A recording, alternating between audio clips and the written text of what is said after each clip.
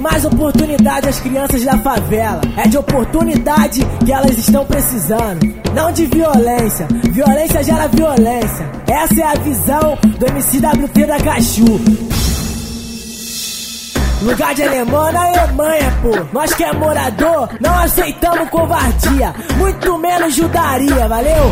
Despertador da favela é o rasante do H e o clima é de tensão. É, mais uma vez, é dia de operação. Quem não for da boca rale, quem for não peida não. Só nós que vive aqui sabe como é o dia a dia de muito trabalhador que sofre com covardia. É polícia contra bandido e bandido contra a polícia. Quem sofre é o morador, no fim vira notícia. Porco fardado é baleado, pau comeu bolado. Veio o toque do rádio, morador foi acertado.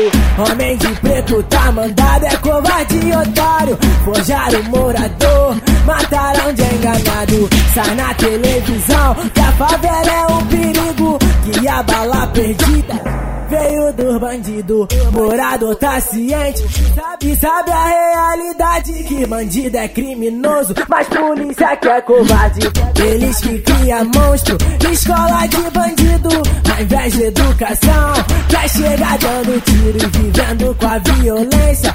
Esse é o menor sagaz, que hoje pratica guerra, mas já pediu a paz. É o crime, não é o crime, com arma a criança brinca. Pique polícia ladrão, mas ninguém quer ser o polícia.